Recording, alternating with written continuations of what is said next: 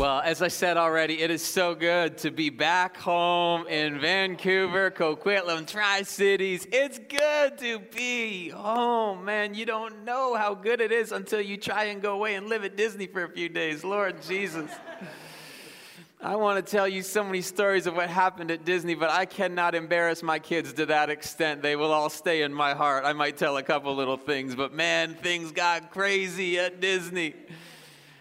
We also mortgaged our house to go, but we're just believing God for a restoration of that which we have invested into their lives for the glory of God. It's good to be home. One thing I missed was that right before we took off, and we did a week actually of ministry down there, followed by a week of what, quote unquote, we have kids, so I say quote unquote vacation. Right before we took off was ARC conference, and it was amazing to be a part of that. Pastor Troy already gave a shout out to those who served, but I need to take another moment because I wasn't here for that, and I want to celebrate those who served at ARC conference this year. If you don't know what ARC is the Association of Related Churches, and it's a gathering of church planters and church leaders from it began in the States, but now it's really impacting Canada. And the goal is that as a gathering, as a collective of people in churches, that we would help train and raise up and support and resource church planters and church leaders to help build growing, life-giving churches. And it's just great to be a part of that kind of mentality, that kind of culture. And so this year, more than 700 church leaders from across Canada came to Surrey, BC. And here's what I want to celebrate, that of the 150 volunteers that made conference happen this year, 40 of them were from Resonate Church. And so if you served, would you stand to your feet? I know you didn't do it for a platform or for any recognition, but if you did anything, come on, can you stand to your feet so we can celebrate you? You guys took time off work, invested. I mean, it was amazing. So good. Thank you, thank you, thank you, thank you. 2, 4, 6, 8, 10, 12. So like the people that come to the second service have a much bigger heart to serve, but that's okay. That's okay. It's all good. I'm actually moved to think about the way that we serve as a church. They took time off work to show up. And one of the things I noticed, that you could not pull into the parking lot, you couldn't walk into a service, you couldn't get served food without seeing someone from Resonate serving you with a smile. In fact, if you went behind the scenes and you saw behind the building, you saw Resonate Church people carrying garbage with a smile. People who took time off work to carry garbage so some other church leader from across Canada could come and see what happens when you get in an environment where church isn't about us. It's about Jesus, Him alone. And what He's done for us, come on somebody, we then turn around and invest in other people. And to those of you who served, and maybe you didn't even serve, but you give any amount to Resonate Church, you need to know that we take 2% of everything that's given here every week. We turn around and we invest it into ARC to plant new life-giving churches in Canada. So whether you served or whether you give, in some way, you will not know the influence that you are having in the nation until we get to the other side, until we see Jesus. And you can see the faces of people whose lives you've impacted and you've influenced. And I just love that in a culture that's so increasingly withdrawn and isolated, that there's just something happening in this room that causes us to say, let's do life together and serve some other people. It's just beautiful. We love it. One more time. Come on, let's give it up for our team serving on the next level. And I am excited for this message this morning. Someone told me, I'm always happy when you come back and preach after a vacation. And I said, I don't know why you feel that way, because I come back after vacation and I feel like I need to get saved. I'm like, Lord, I need you this morning. My hand is up, Lord, because it's just crazy when you have to do eight, like we did ministry for a week, but then the second week was like 7, 8 days. It's a road game every day in your family. Come on, parents, you know, a road game for a day or two is one thing, but when you're eating, you've got to take your kids to and be calm in 3 restaurants. When it's your house, they can throw the apple at you. But when you're in a restaurant, it takes another level. And so I'm just happy to be, maybe, I don't even know that it's a spiritually significant thing, that the elevated anointing when we're home. It's just that I'm so glad to not have to chase them anymore. It's going to be a good morning. And we're in this message series called Calling Out a Champion, and it's really a great segue to go from what we did at Art Conference to what we're doing in this series. Because here's what I believe, is that the same God who said that he hates pride, detests it, that he loves humility, that those who are the least in the kingdom of heaven are the greatest, that God who says all that about pride and humility, that same God wants to call out influence, wants to call out leadership, wants to call out significance, not for your glory, but for his. That God wants to call out a champion. And I am believing for this morning that by the time we go, we will have received from God's word some encouragement that God sees more in you than you see in yourself. Because you have no idea, some of you literally have no idea the potential of what God put inside you. I believe it's my job today to do my best from God's word to help unlock some encouragement that there's more inside of you than you see in yourself. If he's made you, he made you for influence. And so this morning we're going to go and we're going to study from God's word an individual that God wanted to call out a champion in, but someone who was stuck in timidity and fear. Someone God had to undo some of the messages that constantly played in his mind in order to be able to call out the champion him. We'll get there in just a minute, but first I do want to tell one little story about my kids. But maybe this is not just you with kids. It could be everyone in the room, whether this happens to you at work or it happens to you with your spouse. I know this happens to me, but most of the time this happens with my kids, where they're talking, but I'm not really registering what they're saying. Like, who knows what, you know what I'm saying? Like, they're speaking, but I'm not registering the words they're saying. I see some married people nudging and looking at one another. That's why I made this about my kids. I could have made it about the marriage space, but I'm making it about the kids this morning because you know what I'm saying. So my kids are talking, but I'm not hearing them. And I think for me, it's not that I don't want to hear them. I love them. I want to hear everything that they have to say. It's just that they ask a lot of questions. Gets a little overwhelming from time to time. We're on our way to Disney this week, and Alencia from the back seat, you would expect that she would be saying something about the princesses, like who are we going to meet and what's it going to be like, and Daddy, I'm so excited. We're pulling through the gates of Disney World, and she says, Daddy, does Jesus make food in heaven?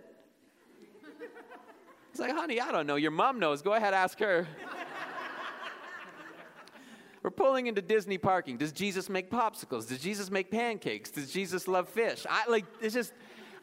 At some point, I don't want to turn my brain off to what they're saying, but just the reality of the constant questioning. Why is the sun hot? Because God built it with fire. Why did God build it with fire? I don't know. God wanted to, I don't know. I don't know the answer to you. Stop asking questions. Or like this one. This was so good. After we left meeting Ariel, Princess Ariel, at Disney World, Avia turns to me as we're walking out, and she says, Daddy, why did it look like Ariel had legs under her mermaid tail? I was like, honey. It's heartbreaking when they reach that age, when they start to figure it out. Realize you've been quasi-lying to them about a lot of things in their world, but Lord help us. They're talking. I want to hear them, but I'm not registering what they're saying. This is your faith life a lot of the time. God is talking, and you want to hear him. But for some reason, you are not registering what he's saying. There's an exact example of this in Scripture that we're going to study this morning from God calling out a champion in the Bible that would be one of the greatest influencers in the kingdom of God in the pages of the Bible. A man by the name of Moses. We see this play out in his life, and you might be thinking, I'm nothing like Moses. Like Moses is this great leader of a nation and 1 million people. I'm not like Moses. Yeah, but every one of us has the same hearing issue. And we can learn from this together this morning. I want to set up the story, though, with who Moses was, a little bit about his backstory. Maybe you're new to church. Moses was born at a time when the nation of Israel was in slavery in Egypt. And the Pharaoh in Egypt saw that the Israelites, the Hebrew people, were growing in number, and so he got a little insecure, decided that he was afraid they would eventually outnumber the Egyptians and maybe turn the tables, and so he decided that he would commit genocide and kill all the baby boys that were born to the Hebrews. Moses was born into that reality, and his mom hid him for 3 months, the Bible tells us, at the beginning of Exodus. But eventually she realized she could not hide his cries, and so she took him, put him in a basket, and sent him out into a river. And the Bible doesn't tell us what she was hoping would happen, but I don't think there's a lot of positive outcomes to a baby in a basket in a river. Like maybe that he would float 100 miles away, get out of the nation, someone would eventually find him and he would be okay. But he doesn't even float out of his mother's sight until he gets stuck in some weeds. And it's there that perhaps the only person in the entire country that could save him from the wrath of Pharaoh sees and hears his cries, and it's no other than the daughter of Pharaoh. She sees this little baby. She decides that she's going to take him as her own. It's actually this Egyptian princess. I'm still stuck in Disney reality. It's this Egyptian princess that gives the baby the name Moses, raising him in the household under the same roof as the man who wants to kill every single Hebrew baby boy. I don't know about you, but I like to try and picture some of the things the Bible doesn't talk about. Like, what was it like for Moses at the dinner table? Like, Mommy, could you sit between me and Grandpa? He's giving me those eyes again. You know, like, I don't want to sit next to... What was it like when you have you have palace hallways? It's a long way, and it's just you and your grandfather, and you know that he wanted you dead. What was it like? Awkward, uncomfortable. And what I believe God wants to show us in Moses' reality is that on the way to influence, God always leads you through the palace of discomfort. And I don't think in the church we really get this very well, because we talk a lot about the goodness of God, and we say that God is going to work all things for good to those who love him and are called according to his purpose. And so we think God's will is what feels good, comfortable, and simple. And God is good, and he does work all things for good. And if you open your Bible to pretty much any page, you're going to see that God has called you, number one, to influence. And if he's called you to influence, you at some point are going to find yourself in the palace of discomfort. And I think it's this way because of the calling God put on your life. Your calling is to rescue people. Our calling is to reach into some dark places. Jude says it this way: save others by snatching them from the flames. And so I think God leads us through the palace of discomfort to teach us that God actually can rescue you from fire. See, you will not get close enough to fire to rescue anybody unless you believe and have seen that God can rescue you from some fire. So God's going to lead you through the palace of discomfort on the way to any kind of influence. Well, Moses, through the palace of discomfort, he notices that God rescues him, and he's saved him, and he's protected him, and this starts to build a little bit of swagger into Moses. Like, I can do something with my life. I can rescue people. I can make a difference. And we find this in the beginning of Exodus chapter 2, where it says, one day, when Moses had grown up, he went out to his people and looked on their burdens, and he saw an Egyptian beating a Hebrew, one of his people. Now, there's a couple of interesting things to notice about that little short piece of text. Number one, I love that Moses is speaking about Moses in the third person. Like Moses writes the first 5 books of the Bible, and so Moses talking about Moses is kind of funny to me. Moses speaking about himself. There's no closer you could get to the story than Moses talking about himself. We know this is an up-close, personal look at what actually happened. The other thing that stands out to me is that Moses talks about his people. And he says that he actually didn't spend any time with them until he'd grown up. Isn't that interesting? How God gave him a heart for this group of people that he didn't actually spend any time with. Now, I hear a lot of people ask, and it's a good question, and so don't be afraid to ask me this question ever, but people will ask and they'll say, well, how do I know God's will for my life? And I think that too often we spend a lot of time trying to figure out what God wants us to do with our lives instead of spending time figuring out who God wants us to live for. Like, who are your people? Who's God called you to? Who does your heart break for? If you're trying to figure out the call of God for your life, who breaks your heart? Who moves you? Who are your people? You might not even, I'm not talking culturally, like in this case, a nation. I'm not talking that way. I'm talking about just who does God break your heart for? You get close to that group of people and you start doing anything for that group of people. I can pretty much promise you it will be very simple to figure out God's will for your life. Who are your people? Moses says twice, my people, and he's not even spent very much time with them. He's got a heart and a passion for these people. Well, reading on in the story, he looks at the injustice and he wants to fight for them. He's been in the palace of discomfort. He's seen God rescue, and so he believes, I can rescue somebody. We read this in verse 12. It says, he looked this way and that. Seeing no one, he struck down the Egyptian and hid him in the sand. When he went out the next day, behold, 2 Hebrews were struggling together, and he said to the man in the wrong, why do you strike your companion? So notice, when Moses first steps out to do something great for God, he's bold. I'm going to take decisive action. I'm going to step in. I'm going to try and rescue. I'm going to try and make some things right. Verse 14, this is the answer he gets back from, remember, one of his people. This man answered him and said, who made you a prince? And there could have been no greater insult to Moses. Remember, he's lived his whole life in a palace, feeling like he didn't belong there. Surely thinking, but if I could get around my people, I would belong. He gets around his people, and the very first thing he hears is, hey man, who made you a prince? Makes you think you're somebody. What makes you think you belong here? You don't belong here either.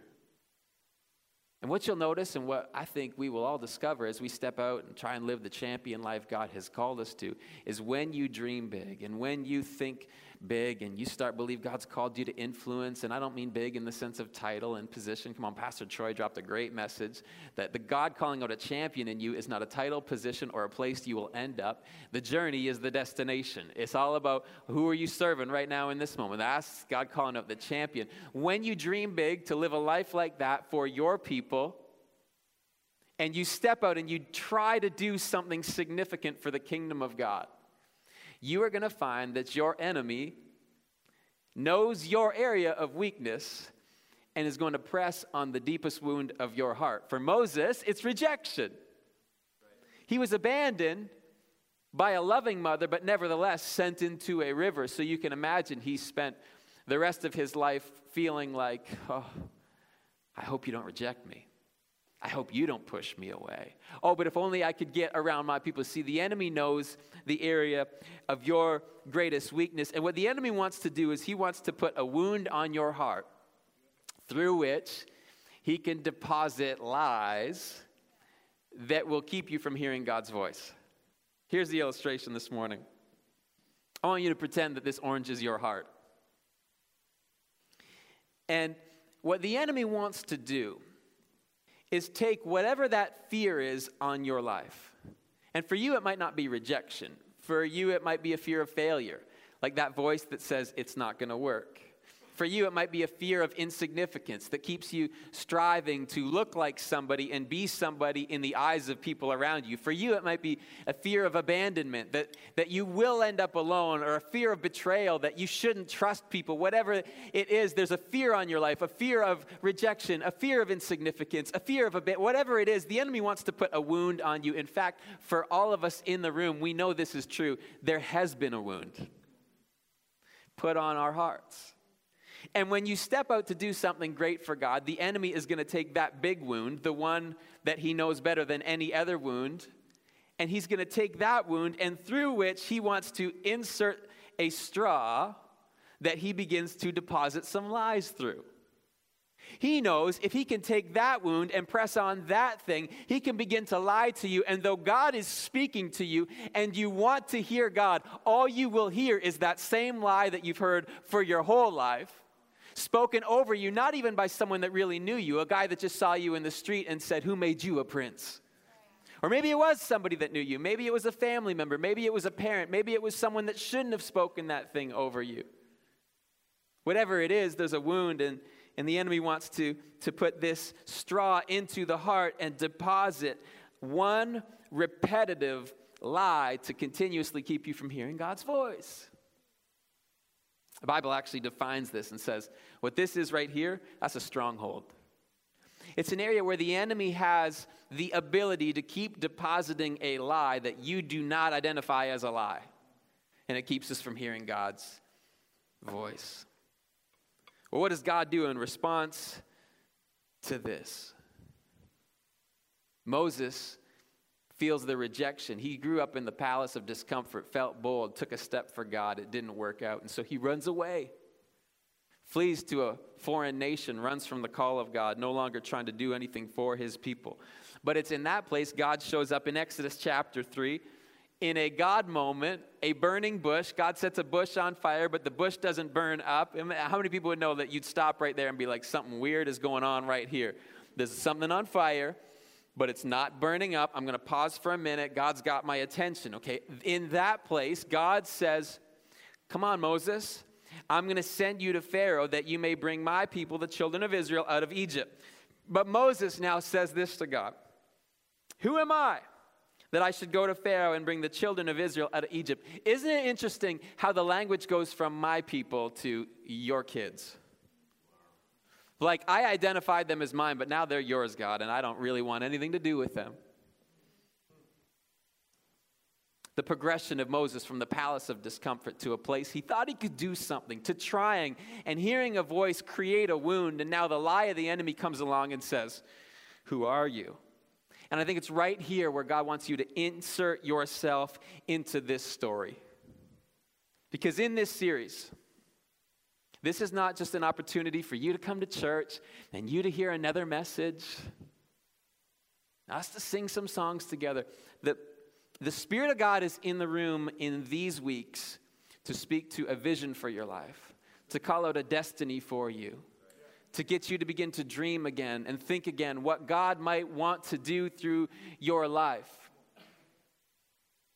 Nevertheless, there is a lie of the enemy that is going to keep you from actually hearing what God is saying, though God is talking and you want to hear him. Well, here's what God says. Moses is pushing back and says, God, who am I? Moses, in fact, takes that 5-word rejection, who made you a prince? Basically repeating it back to God and says, who am I? Well, God gets a little aggressive. Says, here's what I'm going to say to you, Mo. I promise that I will bring this burning bush, physical manifestation of the presence of God. God comes along and now says, I promise. How many think that if God had a physical manifestation of something he could do, and he showed up and started to say, I promise, that we would believe that God would be speaking to us? Right. Not the case. Watch this. God says, I promise I'm going to bring you up out of the affliction of Egypt to the land of the Canaanites, Hittites, Amorites, Perizzites, Hivites, and the Jebusites, a land flowing with milk and honey, and they will listen to your voice. So God is saying, Moses, they're going to listen to you. But there's this stronghold that the enemy keeps depositing this lie. Physical manifestation. Clear that God is here. His voice is speaking. Moses, they're going to listen. And the only thing he hears is through a wound in his heart, a lie the enemy has been speaking to him for years. Listen to what Moses says back to God. But behold, they will not believe me or listen to my voice. What's the lie that has you living small and staying quiet? What's the wound that started it all? Because today, God, by his Spirit, wants to actually pull the pin. Begin to heal up that area of your heart. God is speaking. You want to hear him. He's actually telling you something today. But there's a lie that's coming in an open door that God wants to close today. The Apostle Paul wrote to the church in Corinth, and this is what he told them about fighting this lie. He said, for though we walk in the flesh, we're not waging war according to the flesh. Come on, church. Our fight's not against people. It's not against culture. We're not raging against people in the world around us. I think sometimes we get so caught up in this. We're like, man, the world is just going crazy and things are going sideways and people are thinking messed up thoughts and wow, we just got to retreat to our Christian circles and hopefully God works things out. No, we're not fighting people. We're not fighting culture. It's a spiritual battle. How do we fight it? He says, the weapons of our warfare are not of the flesh, but they've got divine power to do what? Demolish strongholds, to pull the pin of that U-Haul trailer of baggage you've been carrying around, to remove the straw from the wound that the enemy knows is on your heart.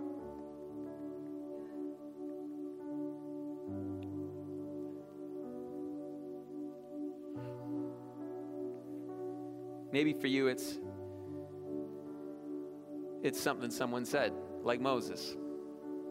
Maybe you could go right back to that time and that place. You know, it's funny, the brain actually keeps us from doing this. As a defense mechanism, it often will block out some of those most painful memories of our heart and our life. And so you might not even know the thing that was said or recognize that that is the wound. Maybe you need to just spend some time with God and say, God, would you begin to expose that wound that the enemy deposits the lies into? Like, help me even to see the memory that I block out and I don't let myself see. Why? God wants to take you there. And listen, for some of you, it's not something someone said. It's actually that you feel disappointed in God.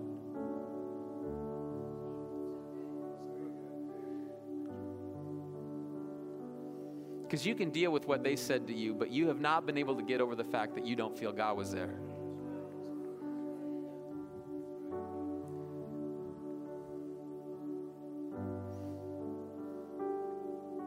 I believe the Holy Spirit has and will give to you the power to identify that that is a lie of the enemy being deposited into a wound that was not caused by God, but the enemy wants you to believe it. See, what maybe you prayed for someone to get healed and it didn't happen the way you wanted to see it happen. And so though today God is saying to you, ask, believe, increase your faith, have some mustard seed faith to believe I'm going to do something great. Nevertheless, there's a lie that's coming into the heart that just says, stop asking. Don't believe. Maybe for you, it's not what someone else said or even a disappointment in God. Maybe it's just you need to forgive yourself. That's your wound. Is something that you have not let yourself off the hook for, and it's keeping you living small and staying quiet. I'm not talking about trying to live for a position. I'm not trying to talk about living for a platform. I'm talking about living for kingdom influence, of getting to the place where you that God has arrested your heart, and you'd say, God, I want to, with the time I have, do as much for your kingdom as I possibly can. But in order to do that, God's got to deal with that woundedness in your heart. You know what he said? He said, if you're a follower of Jesus Christ, he actually put in your hand the ability to demolish the stronghold in the name of Jesus. And so in a moment, we're going to go back into a time of worship. I don't know whether God's going to speak it to you in a moment, in a worship song, or in a time of prayer this week, but I believe God wants to identify something that's on your heart that you simply need to say. And this idea of spiritual warfare, sometimes we get a little bit weird and we think it's not for me. No, God has given you the authority to deal with this thing. The enemy wants you to think that spiritual warfare is spooky and weird and kooky. No, it's just you actually saying, I'm a son of the Most High God, and I know Jesus died and loved for me. And enemy, I can see you got a little straw into my heart, and you just keep telling me that I am not enough, and I'm not going to make anything in my life, and nobody's going to be there for me. And I just want to let you know today that in the name of Jesus, that lie's got to stop. So God, I thank you for your presence in this place today, God. I thank you that this is not just a mere gathering. We didn't just come for fun today. We came for freedom in Jesus' name. And I pray, God, that in these next few moments, as we respond with worship, as we respond in some prayer, God, that you would identify. Already you have been identifying some things holding us back, keeping us small. When you've called us to change a city, change a nation, and impact our world. God, call out the champion in the room today, God. Not for us, not so that we can have more stuff or be bigger or better, but so that we can literally rescue people out of fire.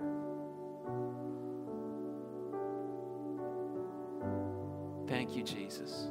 Now, God, in these moments together, God, Holy Spirit, identify and then begin to heal and give courage in this house that we could rise up and speak the name of Jesus. God, I speak healing over wounds of rejection. And I speak healing in Jesus' name over wounds of abandonment. I speak healing in Jesus' name. Come on, join with me, church. This is not just my prayer. This is your prayer. You've got the authority. I take authority, God, in Jesus' name over the fear of rejection, the fear of not being enough, the fear of insignificance. Heal our hearts, God, that we would be pure and ready to rescue people. In Jesus' name. Amen. Come on, church, would you stand all over the room? We're going to respond in a time of worship. I'm just going to encourage you to press in with all that you have as we sing this together. I've been strong and I've been broken within a moment. I've been faithful and I've been reckless in every bend. I've held everything together and watched it shatter. I've stood tall and I have crumbled in the same breath. I have rambled and I have trembled towards surrender. Chased my heart adrift and drifted home again. Plundered blessing till I've been desperate to find redemption. Every time I turn around, Lord, you're still there. I was found before I was lost. I was yours before I was not. Grace to spare for all my mistakes. But just raise me.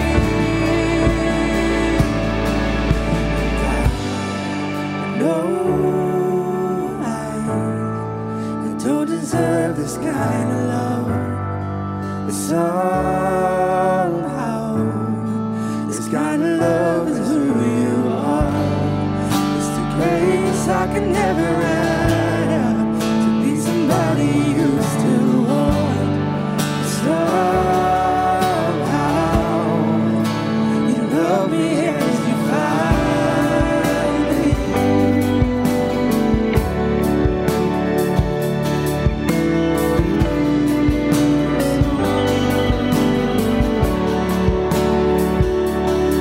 Who am I to think your glory needs my praises? But if this borrowed breath is yours, Lord, take it all. You are faithful and you are gracious, and I'm just grateful. Just as you don't need a single thing, still you want my heart. Come, let's sing this out. I was found, and I was found before I was lost.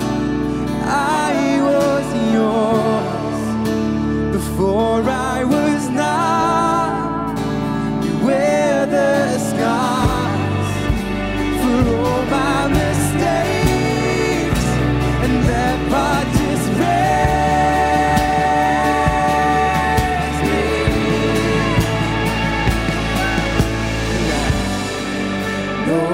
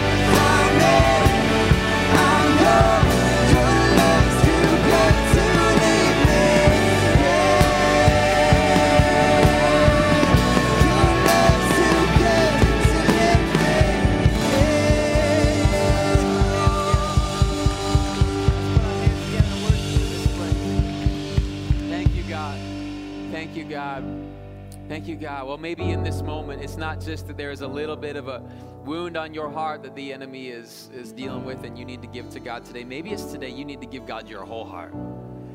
Like you've never made a decision to give all of your heart to him, to say, I'm in, I'm yours, I receive your love. What I'm talking about is that the Bible actually says that sin separates us from God, but his grace and his mercy demonstrated through Jesus Christ on the cross.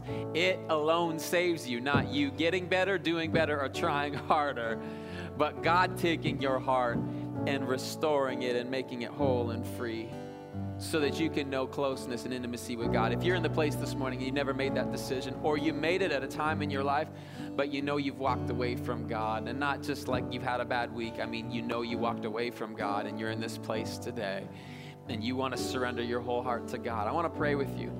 And we're just going to pray a closing prayer, and it will be very simple because it's not the words that save you. It's actually the spiritual condition of your heart to say, I'm in, I'm yours. You're already in that place. But I want to lead you in some words that from your own mouth you would declare what you're doing today in your own heart. So if that's you, you want to pray a closing prayer with me of surrendering your life to Jesus, to say, today, I want to leave my past behind and I want to surrender my life wholeheartedly to God. Today, I want to become a Christian.